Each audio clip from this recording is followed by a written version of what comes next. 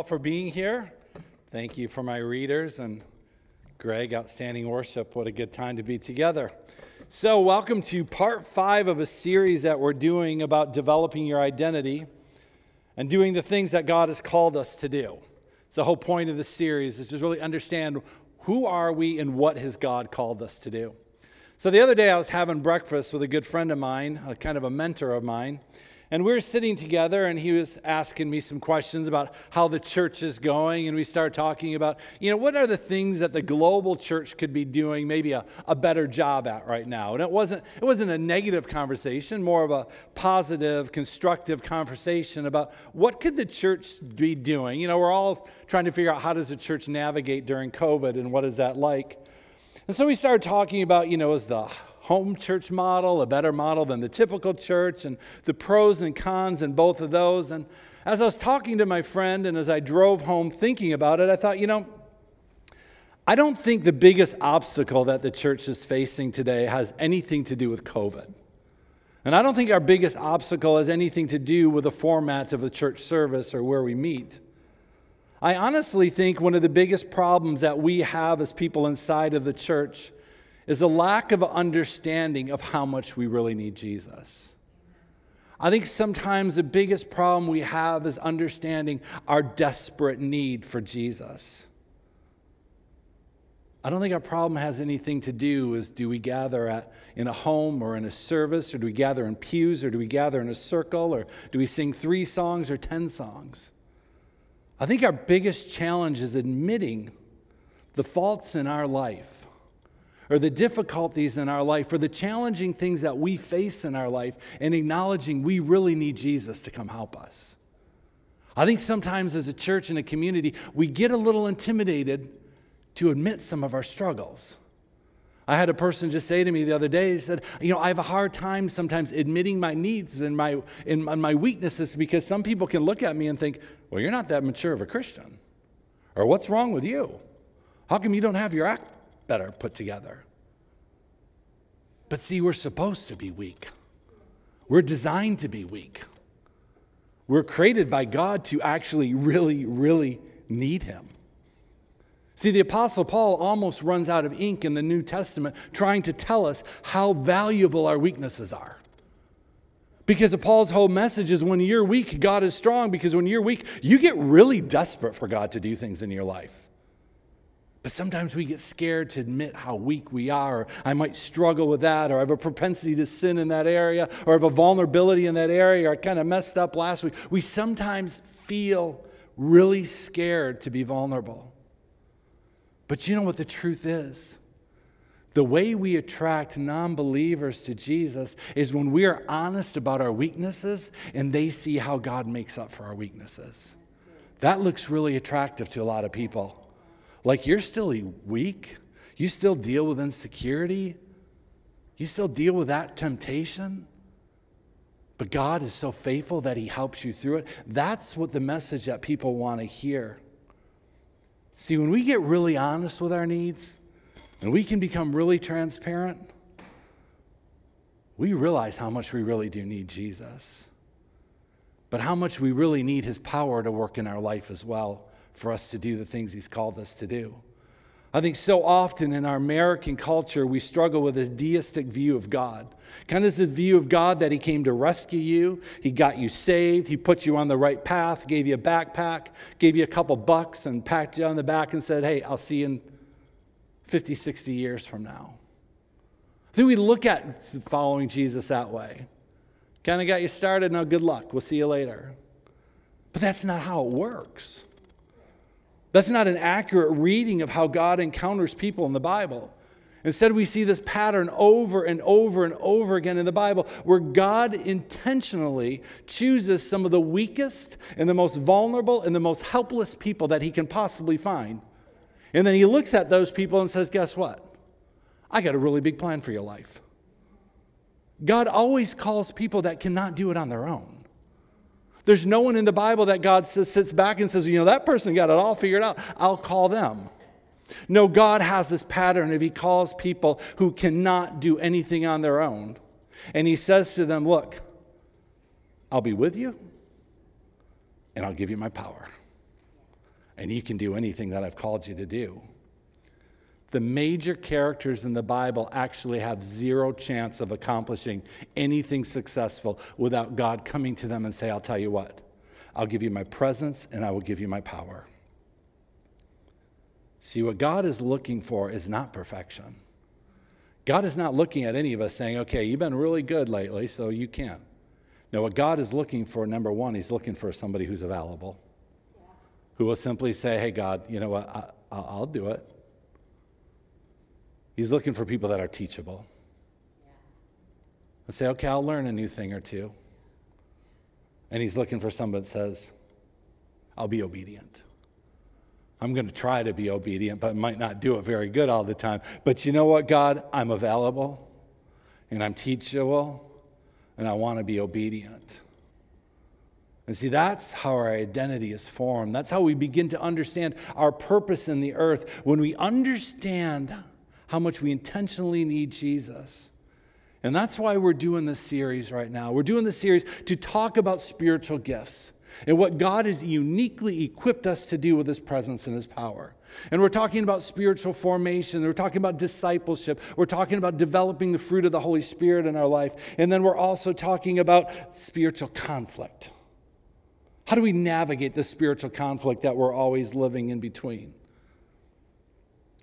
See, when we talk about spiritual conflict, we talk about spiritual gift, and we talk about spiritual formation, we see those three things converge together. In the middle of that, we start to understand more of our identity in what God has called us to do. See, I was listening this week to a video clip. As I mentioned, a friend of ours, Jack Deere, a good friend of Becky's family. He was a former professor at Dallas Theological Seminary. He said, you know, if you go back 25 or 30 years, most people in the body of Christ did not believe in spiritual gifts. We kind of thought they all passed away. That was for the New Testament time, but they're not for today. But this Old Testament scholar, he says, but now in the current church world, the majority of people in the church believe that the gifts are for today. The majority believe that they are just as relevant for today as they were when Paul walked the earth. However, most people kind of struggle right now to figure out, how do you use your spiritual gifts? How do you really do them? How do you identify them? And how do you really walk in them? So as a church, we recognize that can be a struggle. So that's why we're taking this year to really focus on spiritual gifts as well as spiritual formation. And we want to be able to use our Wednesday night gathering as we're with each other to focus more on spiritual gifts. Because I want you to think about something that's really profound, and I wish I could take credit for this, but it comes from a friend of mine, a pastor in Canada, John Thompson. He says, I want you to think about something for a second, because this is a really profound thought. See, for a Christian, the Holy Spirit living in you is the only thing that really distinguishes you from people that don't know Jesus. Sure will. For a Christian, the Holy Spirit living in you is the only thing that really distinguishes you from those who don't know Jesus. Now, that's quite a statement there, that the only thing that makes you different from other people is the Holy Spirit living inside of you. See, when you became a Christian, you received the Holy Spirit. And the Holy Spirit began to work on your behalf. It started working on your behalf to make you more like Jesus. And the Holy Spirit helped change your heart. Holy Spirit helped to give you new ideas. The Holy Spirit began to convict you of sin. The Holy Spirit showed you how to live and resist temptation. That is what distinguishes us from non-Christians, is the Holy Spirit living inside of us. We still are human beings that have our faults and our challenges and our obstacles and our weaknesses, but we simply have the Holy Spirit living inside of us to give us power. And see, as followers of Jesus, we need to be leaning into that distinction of the Holy Spirit living inside of us. But so often in our American culture, we lean away from that distinction because we're like, that's just a little strange. But God is calling us to live into the distinction of being filled with the Holy Spirit and what that really means. But so often it's hard to rely on spiritual gifts. It's hard to rely on the Holy Spirit because so often in our culture, we kind of value independence. We kind of value doing it on our own. We kind of value, I can figure it out all by myself. To be honest with you, earlier this week I was texting a friend of mine, Mike, and some of you know him, and I was saying to him, things are hard and challenging and just kind of going on. And he wrote me back, he said, hey, you know what? He said, if you need somebody to talk to, am we okay? Yeah, that's all right. He said, if you need somebody to talk to, just call me up, let's talk. And immediately my first thought was, I don't need any help. I'm fine. Yeah, I'm okay. And I thought how easy it is to say to somebody, hey, this is hard going on. And they're like, hey, let's call. No, I'm good. It's so easy to do that. But so often God allows us to have challenges and obstacles. So we rely on Him, but we also rely on the community that's around us. So today I want to look at the story of Gideon in the Old Testament, because Gideon's gifts that God gave him is a foreshadow of spiritual gifts. But before we talk about Gideon, I think it's important to talk about spiritual gifts for a couple more minutes. I want to talk about natural gifts, the fruit of the Holy Spirit, and the roles or character that each Christian plays as they follow Jesus. And I'll tell you what, I kind of like doing this series because I get to plagiarize as much as possible from my wife's father's book. So that's kind of fun. One of the hard things about this job is I read a lot, and I'm always like, am I like plagiarizing when I'm doing this? But see, this is like a family book, so I can plagiarize as much as I want. And you get the guy see, wow, he's really smart. No, it's my father-in-law. So thank you. That's probably the best-selling book he wrote was Your Spiritual Gifts Can Help Your Church Grow. So so a lot of what you're going to hear is from that book, but I'm not giving him credit because that property is owned by the family. So anyway, so it's kind of fun. So anyway, so we talk about Gideon. I want to clarify a few questions that we often have when it comes to spiritual gifts. See, one of the first questions that we get a little confused with is about natural giftings versus spiritual giftings. You kind of wonder, what's really the difference? Or even like an acquired gifting, maybe you weren't good at something, but then, you took a class and you practiced, you got good at it. Does that become a spiritual gift? So, for example, if you watch a TED Talk, those TED Talks, those famous talks where people get up and they give a 25, 30-minute brilliant talk, and you look at one of those speakers, they're an outstanding communicator. I mean, can you look at that person and say, well, that is a spiritual gift of teaching? See, not necessarily. They might be a really good teacher, but they might not have the spiritual gift of a teacher. So let me just kind of start out first to define what is a spiritual gift. So as my father-in-law would say, a spiritual gift is a special attribute given by the Holy Spirit to every member of the body of Christ, according to God's grace, for use within the context of the body. So what's the difference between natural gifts and talents and a spiritual gift? See, first of all, each of us, we were created in the image of God, so we have a variety of different talents and unique abilities, and these various talents and abilities, they kind of set us apart from other people. But they're not necessarily spiritual gifts. Now, we know that these talents and abilities, they all come from God, so in some way they are a gift because it is from God. However, human nature, or how about natural talents, have nothing to do with being a Christian or even following Jesus, because we know every single person has a lot of natural abilities. What separates a spiritual gift from a natural talent is in the spiritual gift, it comes with God's presence and God's power. That's what distinguishes. When you use your spiritual gift, you would always manifest God's presence and God's power. And that's the big difference. The spiritual gift is always a guaranteed source of power. Now, we can use our natural gifts and talents and abilities every day to serve the Lord, and we probably do, and that's a good thing to do. But when you use your spiritual gift, it's going to come with God's presence and God's power. Now, let me just, a little caveat here. When you talk about spiritual gifts, sometimes it's not a nice, easy outline that you can understand everything perfectly. It's spiritual, and kind of the lines are blurry sometimes, and sometimes knowing when it's a spiritual gift or natural, it's a little bit hard to tell. So it's kind of how we got to learn more by practice than versus learn in a classroom.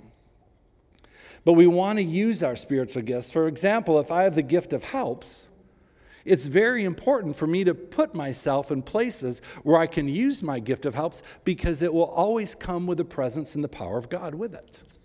So that's one of the reasons we really want to identify them. So the next question people have is often, well, what's the difference between spiritual gifts and the fruit of the Holy Spirit?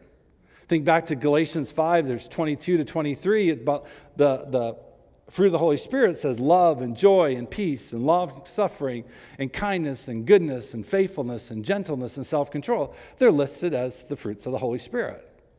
See, the fruit of the Holy Spirit is kind of normal, expected outcome of Christian growth that people should see in our life. Every Christian has a responsibility of growing in their faith and developing more fruit of the Holy Spirit. That's why we are really highlighting a lot spiritual formation. We should all learn to grow in love and peace and patience and kindness. Now, spiritual gifts help us to identify what a Christian does, where the fruit of the Holy Spirit helps us identify what a Christian is, how we are. See, that's God's plan, is that you develop the gifts of the Holy Spirit while you're developing the fruit of the Holy Spirit at the same time. Because the fruit of the Holy Spirit helps you bring maturity in your life. That's why a lot of people don't like spiritual gifts. Or why a lot of people say, I don't like to go to that church that does a lot of spiritual gifts. Because sometimes churches get so excited about spiritual gifts, they forget you also got to develop spiritual fruit in your life. That your maturity needs to be growing, that you need to learn the Word of God more, that you need to be dealing with things of your past. Because if you don't deal with things, they're going to impact the way you use your spiritual gifts. The spiritual gifts is not this past that you don't have to deal with your character issues in your life. And that's why Paul goes to so much trouble for the book of Corinthians to say to the church at Corinth, hey guys, you got to do things a little bit better. See, the church at Corinthians, they were in 1 Corinthians 13. These people were so excited to use their spiritual gifts that they ignored maturing and doing the things in proper order or doing things showing love and respect. That's why Paul says in 1 Corinthians 13, he says, if I could speak all the languages of the earth and of angels but didn't love others, I would be a noisy gong or a clanging cymbal. If I had the gift of prophecy, and if I understood all of God's secret plans and possessed all knowledge, and if I had such faith that I could move mountains but didn't love others, I would be nothing. If I gave everything I have to the poor and even sacrificed my body, I could boast about it, but if I didn't love others, I would have nothing. I would gain nothing. That's what Paul's saying. You can have the best spiritual gifts in the world, but you don't know how to love people? You don't know how to show kindness? You better just go home. It's not even worthwhile. That's why Paul goes on to say, love is patient, it's kind, it's not jealous, it's not boastful, or it's not rude, it does not demand its own ways. He's telling us you got to develop the gift of love. See, in other words, what Paul's basically saying is, you know what? Gifts without the fruit is like having a really expensive car with no tires. It's just not going to go anywhere. So finally, when you look at the spiritual gifts, you kind of understand how to separate natural gifts and spiritual gifts and the fruit of the Holy Spirit. Then it comes down to the roles and responsibilities of all Christians. It's kind of it's good to know the difference between spiritual gifts and the roles, because roles are like like responsibilities. They're kind of like the fruit of the Holy Spirit, because you're expected. Everybody's supposed to do certain Christian behavior in the church. None of us can say, well, I don't have that spiritual gift, so I'm not expected to do that. For example, there is a spiritual gift of hospitality. That doesn't mean I can say, well, you know what? I don't have the gift of hospitality, so I don't have to be nice to anybody else. If there's a sign-up sheet to bring a family and need a meal, I can't say, well, I don't have the gift of hospitality. I don't have to sign up. No, you still do it. If I don't have the spiritual gift of hospitality, that doesn't mean I can deny letting my neighbor borrow my lawnmower when his lawnmower doesn't work. No, I still do that kind of stuff. But see, it's kind of nice when you have the spiritual gift of hospitality, because then you really enjoy doing it. You get a lot of pleasure out of it. It's really exciting for you. It's really easy for you. And also, your neighbor enjoys it a whole lot more when you have the spiritual gift. Because your gift always comes with power. And your gift always comes with the presence of God. So when you have that spiritual gift, the recipient on the other end is like, whoa, you're really blessing me a lot. But see, also, that's not the only way to use gifts. See, love and joy and peace, when you develop those in your life, those are gifts too you can share with other people. You don't just share spiritual gifts, but you share the fruit of the Holy Spirit in your life when you use that with other people as well. So there's so many different ways that God's presence can be manifest in us as we care and love other people. But it's important to understand these spiritual gifts because it's a good way to bless people. And it's good to understand your gift because when you're doing it, it's fun. People with the gift of hospitality don't mind having people over. People with the gift of helps don't mind helping other people. So that's why we really want to develop these gifts. But before we continue on, I want to point out a good point by Dr. Sam Storms, who points out something that's very essential for us to understand about spiritual gifts. See, spiritual gifts is not like God is giving us this super external power to use. Kind of like he gives a superhero a cape. That at your disposal, you could just put on the cape and do whatever the superhero needs to do. And that's not how spiritual gifts work either. It's not like it's just become part of my DNA. Whenever I want to use it, I can use it. Because think about it. If it worked that way, a person that has a gift of healing, just send them down to the hospital and let's just clear the place out. Your spiritual gifts still operate under the sovereignty and the plan and the will of God. But the spiritual gifts I have is not this little commodity instead that I can decide to turn off and on whenever I want. Instead, spiritual gifts are always the presence and the power of God with us. It's God with us that gives us a supernatural ability. That's why Paul constantly referred to spiritual gifts as a manifestation of the Holy Spirit. Because when you're using the Holy Spirit, you're manifesting the Holy Spirit. See, that Paul's word to use manifestation was really strategic because what that word means is that the Holy Spirit becomes evident when your gifts are used. When you use your spiritual gifts, God goes public. And that's God's desire, is that he would go public through our gifts. And that's what he wants to do.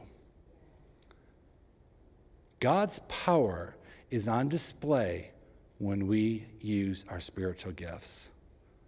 And every time, too, we show people the fruit of the Holy Spirit, that's God's power on display as well. See, the bottom line is this: God really wants to go public. God really wants people to see him. And God wants people to see him through each of us. See, on the day you're born, each of us received at least one spiritual gift. On the day you're born again, on the day you became a Christian, every one of us received at least one spiritual gift. Probably you received a whole lot more. Probably most of us are really not even sure of all the spiritual gifts that we really have, and some of us probably not even seen them totally stirred up, and we're going to be moving towards really understanding that at some point. But see, it's not only the gifts that you have, but Paul also tells us to desire spiritual gifts. He tells us, that's good, you just talk back, that desire spiritual gifts. Listen to what he says in 1 Corinthians 14. This is this whole chapter Paul's talking about spiritual gifts. He says, let love be your highest goal. Let love be that's what we pursue more than anything else. That's the whole Ephesians 3. Paul is saying, look, you all need to know how to receive God's love so you can give God's love. That's the starting point. We all need to know how to give and receive God's love. He says, but you should also desire the special abilities the Spirit gives. We should all desire. That's what he's saying to each one of us. We should all desire the special abilities the Spirit gives, especially the gift of prophecy. Yeah, he throws that one in there. The gift of prophecy. The gift of prophecy is one of those gifts everybody really desires more of it, but the gift of prophecy also comes with, you can get in a lot of trouble really quickly with that gift. But Paul says, desire that gift. Why? Because it's so valuable. The gift of prophecy can be used to help turn a person's life around. A prophetic word at the right time in the right season is powerful because it's God manifesting, speaking to another person, saying, this is what I have for you. That's why Paul tells us the period of prophecy is to encourage, to comfort, to edify. But if you've on the other end of a good prophetic word, it is life-changing. That's why Paul says, desire the gifts, especially the gift of prophecy. What is the gift of prophecy? It's a special ability that God gives to certain members of the body of Christ to receive and communicate an immediate message of God to his people through a divinely anointed utterance. So there you have it. Desire spiritual gifts. So I think what Paul is saying, God will give you more. Do you really desire more? Do you desire the gift of prophecy? I'm going to pause here a minute before I get on to Gideon, and I'm going to ask each of you, would you desire more spiritual gifts? Would you desire more gift of prophecy? You online at home, raise your hand too. I mean, I'm just, who desires more of the gifts of the Holy Spirit? Amen. Raise your hand if you desire more, if you desire more of the gifts of the Spirit. Sam, 2 hands up. There's all going. But that's what Paul is saying to do. To cry out to God saying, I want more of this. Maybe some of you are like, I'm not even sure what this really means. I don't know if I want to raise my hand yet. That's okay. But let me pray for you. God, the word says, desire spiritual gifts, especially the gift of prophecy. So God, we come before you and we thank you, Lord, that you've given to each of us followers of Jesus at least one spiritual gift, we know for sure. But God, I'm praying that you would actually give us more spiritual gifts. God, I pray that you'd help each of us to understand the gifts that you've given to us. I pray that you'd stir up the spiritual gifts that are inside of us that maybe have gone dormant. I ask that you'd stir those up and may they become activated. God, there's some people in here who have been given the spiritual gifts, but they're not even sure of them. I pray activation over each person here, over each person listening to me online, and each person that's going to be listening to me later in the week. God, would your Holy Spirit that is filled with power and presence activate our gifts? That even as we go through this week, may we be like, whoa, I'm starting to understand some of my spiritual gifts. Lord, would you reveal to each of us this week maybe 1 or 2 more gifts that you have for us? And God, we come before you a little timid, a little scared, and ask, Lord, that you'd pour out more prophetic gifting on each of us. So we could know what you're saying, and we could communicate it to other people, especially some people that aren't here. And they need to hear your voice. May we be a church that encourages others. May we be a church that encourages the marginalized. In Jesus' name. So I want to close today talking about Gideon. As I said earlier, spiritual gifts, God manifesting that he is with us. See, I love the whole imagery of the book of Gideon that we see in Judges 6 that Donna read to us. When God called Gideon, he said to him, he said, with my presence, you have everything you need. So that's what God says when he called each of us to a task. When he's given us the Great Commission in the book of the Gospels, he says, with my presence, you have every single thing you need. And I love the story of Gideon recorded in the book of Judges. Here, Israel once again is not doing very well. Some of you know the book of Joshua, the Israelites, they're out of Egypt, they're out of the wilderness, they're finally in the promised land. God's fighting their battles on their behalf. And then Joshua dies, and it's like Israel forgot everything God did for them. So they spend the next 400 years without a king and without a really vocal prophet. They spend 400 years, and they're going to be governed by 12 different judges. And these judges are men and women. And it's not judges like Supreme Court kind of judge. A judge is a deliverer. I love how the Passion Translation refers to the judges. They call them champion deliverers. And so we have Gideon here as one of the champion deliverers. Some of you know the name Deborah. She's another one of the champion deliverers that God raises up. And Samson was another champion deliverer. And so God raises up Gideon at the strategic time where once again the Israelites sin, and now they are feeling the oppression of the Midianites. And the Israelites begin to cry out to God, and they begin to cry out to God in desperation. And I love how the scripture here in Judges, it says, the Israelites cried with shattered hearts. And they cried out to God for mercy. And to be honest with you, I think there's a lot of people with shattered hearts right now all through the nations of the world because this COVID thing is driving people that have shattered hearts. I hate how hard COVID has been. And I know a lot of people are grieving and they're lost, but we're praying too for a cry of the shattered hearts to rise up to God, and God would bring his mercy to people. So what God does is, for the Israelites, he raises up Gideon. He raises up this man to deliver the people. And see, the truth is, each of us is called to be a champion deliverer. Each of us has a calling, just like Deborah and just like Gideon, to lead people to freedom. Now, we might not lead an entire nation, but we might lead one or two or three. And if you're sitting here this morning saying, oh boy, nope, I'm not qualified. Nope, I'm not qualified, so that's probably for somebody else. Well, then you're in really good company, because that's exactly the way Gideon replied when God called him. Gideon's first response was, I think you picked the wrong person. See, when God called Gideon, Gideon was hiding. But Gideon wasn't the only one hiding. The text tells us that all of Israel was hiding in caves, and they're hiding in mountains. Why? Because the Midianites were so mean to them. The Midianites would come in the night and they would trash their harvest field, or they would take all their produce that was growing. But bottom line is, they trashed their fields and they had no harvest, and they took their animals. And so the Israelites are all scared and they're all concerned, because without their harvest, they won't survive. You need harvest to survive. But see, the truth is, the church needs a harvest to survive as well. See, God has called the church to work in the harvest field, to see people that don't know Jesus come to Christ.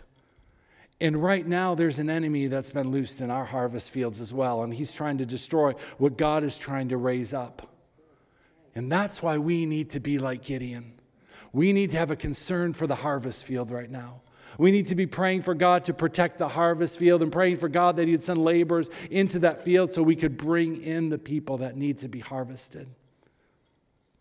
So fortunately, they cry out to God. And God told the people, as Donna read, I delivered you, I gave you what you needed, but you're not listening to my voice. And that's why you're getting in so much trouble.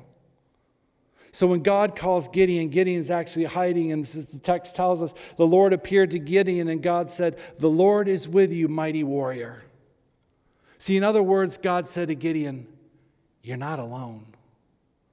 And I love how Gideon responds. He looks at the angel and he says, me? You talking to me? I think Gideon was thinking, is there somebody else here that you're talking to? Because I don't really feel like a mighty warrior.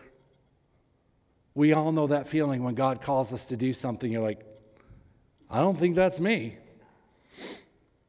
And I love the questions that Gideon had for God. Gideon said to God, well, if you are always with us, why are there so many problems going on right now? The next, Gideon said, where are these miracles that everybody talks about? I'm not seeing any of those. And Gideon says, God, it feels like you've abandoned us.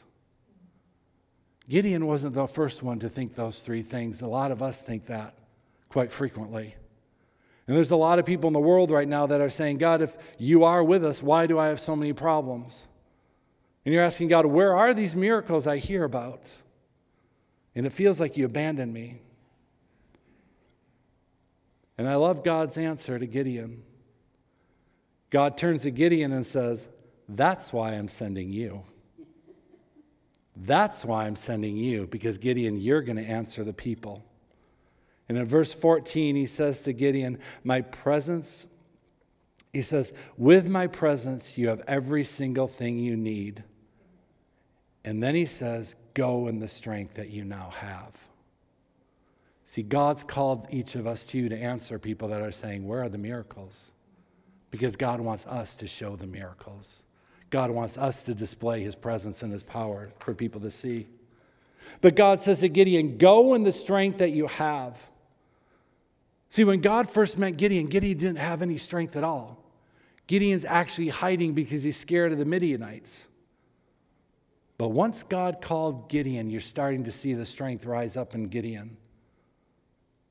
But Gideon's actually not that convinced. He does ask God, he says, well, how is this going to work out? Because I come from a very weak clan, and my family is very weak, and I'm very weak. You know that excuse?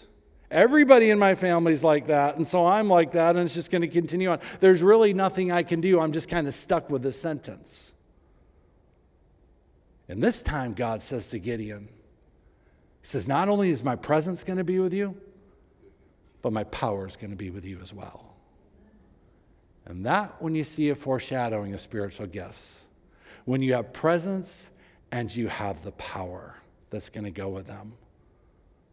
Again, God's not giving Gideon some external force. God's saying, my presence is going to be with you. And then God says to Gideon, look, you're going to crush the Midianites as if it was only one person. Remember, Gideon only has an army of 32,000. The text Donna read to us said that the Midianites were so many, they were like locusts. You couldn't count them. And now God's saying to Gideon, don't worry about it at all. See, a consistent theme of Scripture is that when you start to understand your identity, it starts to influence your behavior. And that's what God was doing. He was speaking identity to Gideon. Gideon, I want you to understand who you are. I want to understand how my presence is going to be with you. I want you to understand that my power is going to be with you. Because when Gideon starts grasping a hold of his identity, he's going to start changing his behavior. So we all know that. We all know that you can look at a person's behavior and you can kind of determine the relationship with God. Not exactly, but you kind of get some insights when you watch people's behavior. And that's what God was doing in this chapter. He's starting to change Gideon's identity. But Gideon also had that responsibility to respond to God. And so what God said to Gideon, he said, you're going to have my peace. You don't need to be afraid, and you're not going to die. But you're going to have to go over to your dad's house and knock down his idols. That's pretty risky to do back in Old Testament times. So Gideon waited till it was nighttime and went to his parents' house and knocked over all his dad's idols and did the proper sacrifices that God had instructed him to do. See, what Gideon learned and what God's teaching us through this chapter is sometimes we have to break family strongholds before we can break other strongholds that God's called us to break. That's why that spiritual formation point is so important, part of you knowing how to use your gifts. But sometimes we have to take care of some of the issues that we have before we can do the big things that God's called us to do. So God has his army of 32,000 for Gideon. And I'm sure Gideon, a man that's experienced a lot of doubt in his life, wasn't too excited about only 32,000. And he's probably waiting for God to say, okay, I'm going to give you some more people from different tribes. But no, what God does is he decreases his army by 22,000. And then he decreases it by another 9,700. So Gideon is only left with 300 people. So an army of 300 is going to go up against an army that is too many to count. Doesn't sound like that's going to work too well.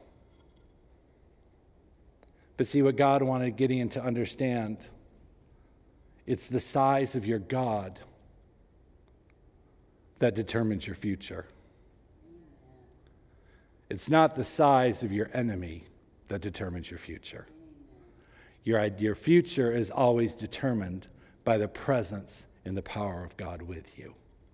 And that's what Gideon had to learn, that God was everything that he needed.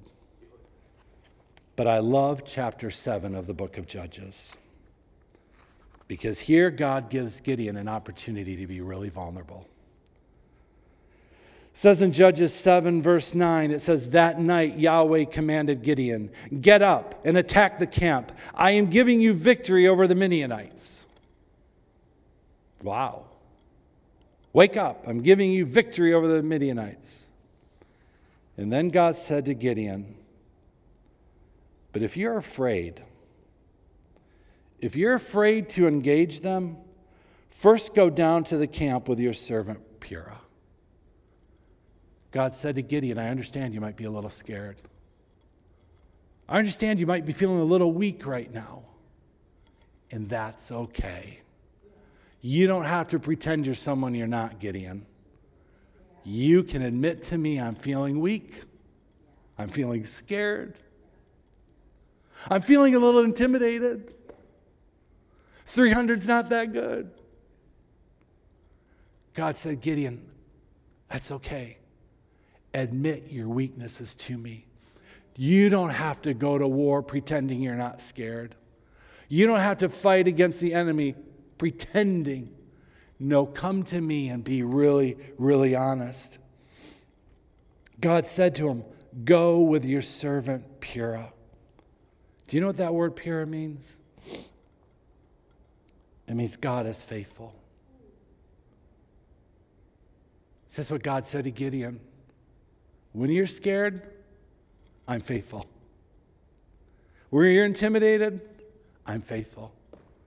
See, most commentators believe that when they said, go with your servant Purah, Purah was a form of the Holy Spirit.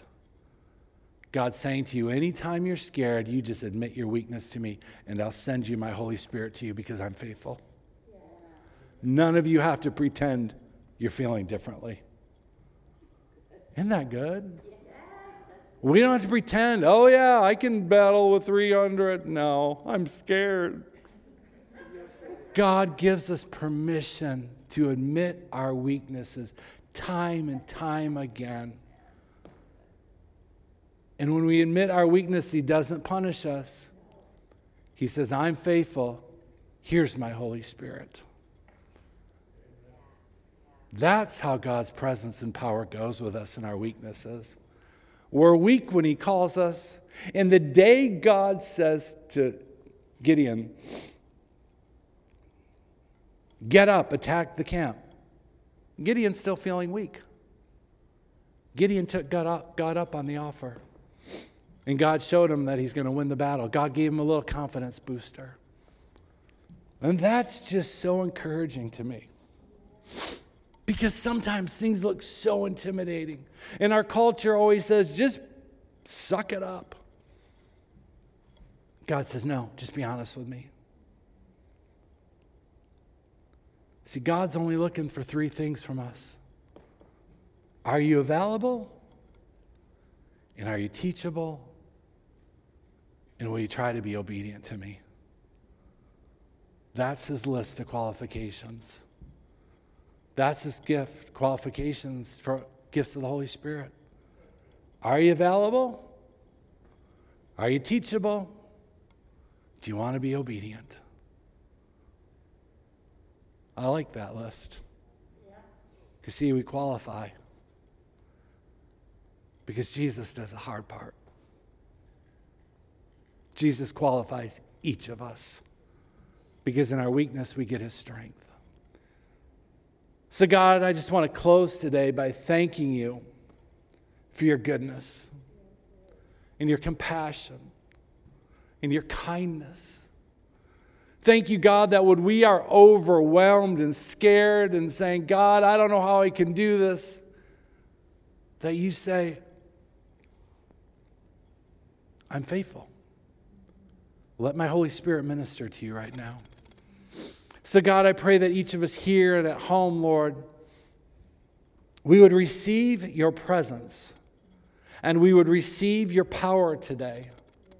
But we would also receive the ability to be weak and to admit it. Help us to admit our weaknesses to You, God. I thank You that Your faithfulness goes before us. And it goes behind us. And it goes with us. And it goes alongside of us. I thank You, Lord, as You said to Gideon, You're saying to each of us, I have given you every single thing you need. You have my presence and You have my power. Now go, for I'm sending You. So God, we receive Your commands today. We receive Your commands to go into the harvest field.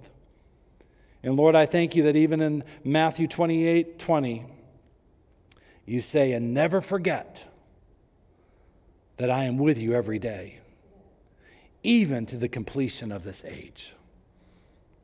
God, I thank You that You are with each and every one of us. In Jesus' name we pray. Amen. Amen. So this is how we're going to do it. Greg is going to come up and lead us in the final song, and then we are going to conclude our service. And then we're going to stay here for a few minutes, and we want to pray for anybody who wants to be prayed for. I want to turn the cameras off because it's kind of weird to do it when you got cameras and here and there, but people at home, you are included in this. If you need prayer for anything, please text me. My number is 616-422-0448. 616-422-0448. And I'll watch my phone, and then we'll pray for you as well. We'll call you to pray for you. And if you're watching this later in the week, call me and you'll get me. But I want Greg to do the final song, close out our service. Then we want to pray for people. See, part of spiritual gifts, it's not always taught. It's caught.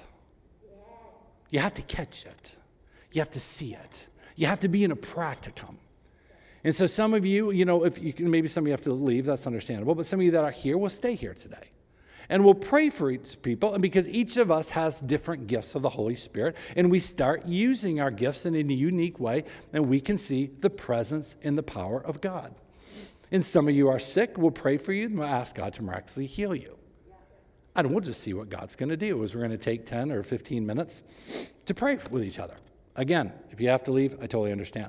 So Greg, why don't you lead us in our final song, and when he's done, God bless you all at home. Thank you for being part of the service. Would love to include you in this prayer time at the end. And I'm sorry, it's just awkward with cameras. But again, please text me if we can pray for you. 616-422-0448. And text me anytime. We love you. Thank you for joining with us today. And thank you for being part of this church. We love you because we know there's a lot of our people that are at home watching, and one reason or another they're not able to attend with us. So you're a valuable part of us, and we long for the day when we can be together, and hopefully spring soon, and we can go outside together. But bless you all, and we seriously want to pray for you. So if there's anything you need prayer for, please let us know. God bless. Amen.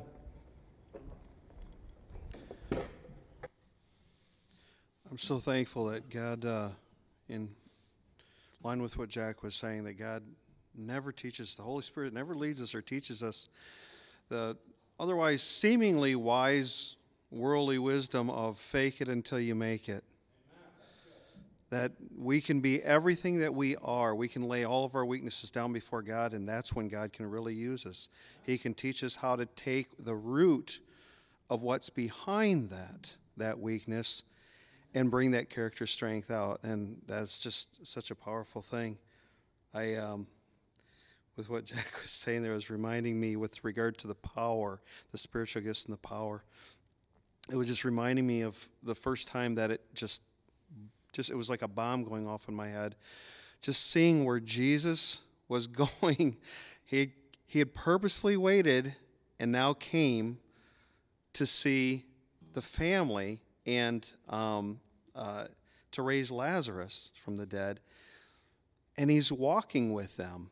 And they're still all focused on he's dead, although maybe one or two thought, you can still do whatever you want, Lord.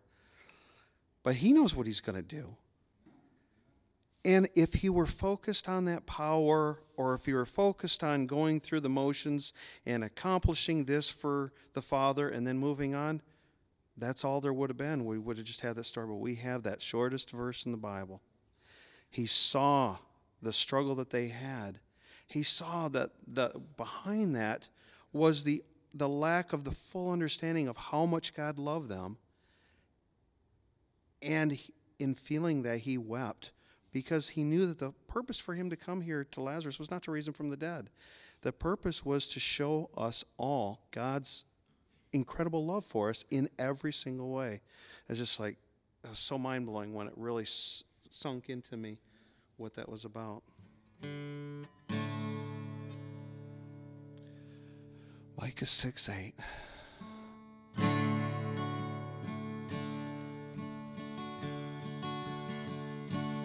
He has shown thee, oh man, what is good and what the Lord requires of thee, but to do justly and to love mercy, and to walk humbly with thy God. He has shown thee, oh man, what is good and what the Lord requires of thee, but to do justly, and to love mercy, and to walk humbly with thy God.